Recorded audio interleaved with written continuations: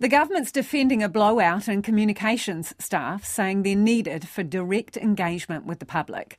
National is accusing the government of overseeing a bloated bureaucracy after finding the number of communications staff in the core public service has increased 50% since Labor took office. Here's our political editor, Jane Patterson. New guidelines have been put in place by the Public Service Commissioner, laying out exactly what constitutes a comms staffer and what does not. It does include roles such as media advisors, corporate communications and social media teams, but not the likes of marketing specialists and community liaison advisors. Prime Minister Chris Hipkins urges caution when looking at the increases. It's easy to throw around numbers like that, and we do actually need to understand the nature of the change that we're seeing. The result for various government departments was quite different. For some, their tallies went up, and for others, it meant a decrease.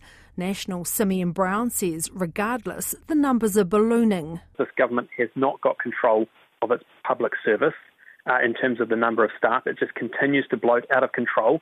They hire more spin doctors but don't focus on actually delivery of outcomes. National leader Christopher Luxon questions the benefits delivered as a result. It's absolutely outrageous. We want the focus to be on delivering outcomes and getting the resources from the centre and the bureaucracy out to the frontline services so we can improve outcomes for New Zealanders. Chris Hipkins says the bulk of the increases for staff communicating directly with the public as opposed to those dealing with the media. Citizens, members of the public, make much greater use of social media and online forums to interact with the public service. And they want to know that someone's on the other end answering those questions that they're posing. Public Service Association National Secretary Kerry Davies says National's attacks are unwarranted. I don't think it's unreasonable to expect an increase in numbers of people who are distributing public information.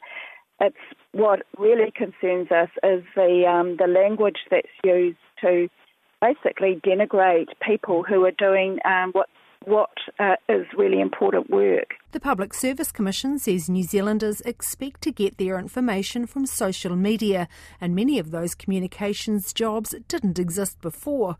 It says the communications roles make up less than 1% of the total workforce.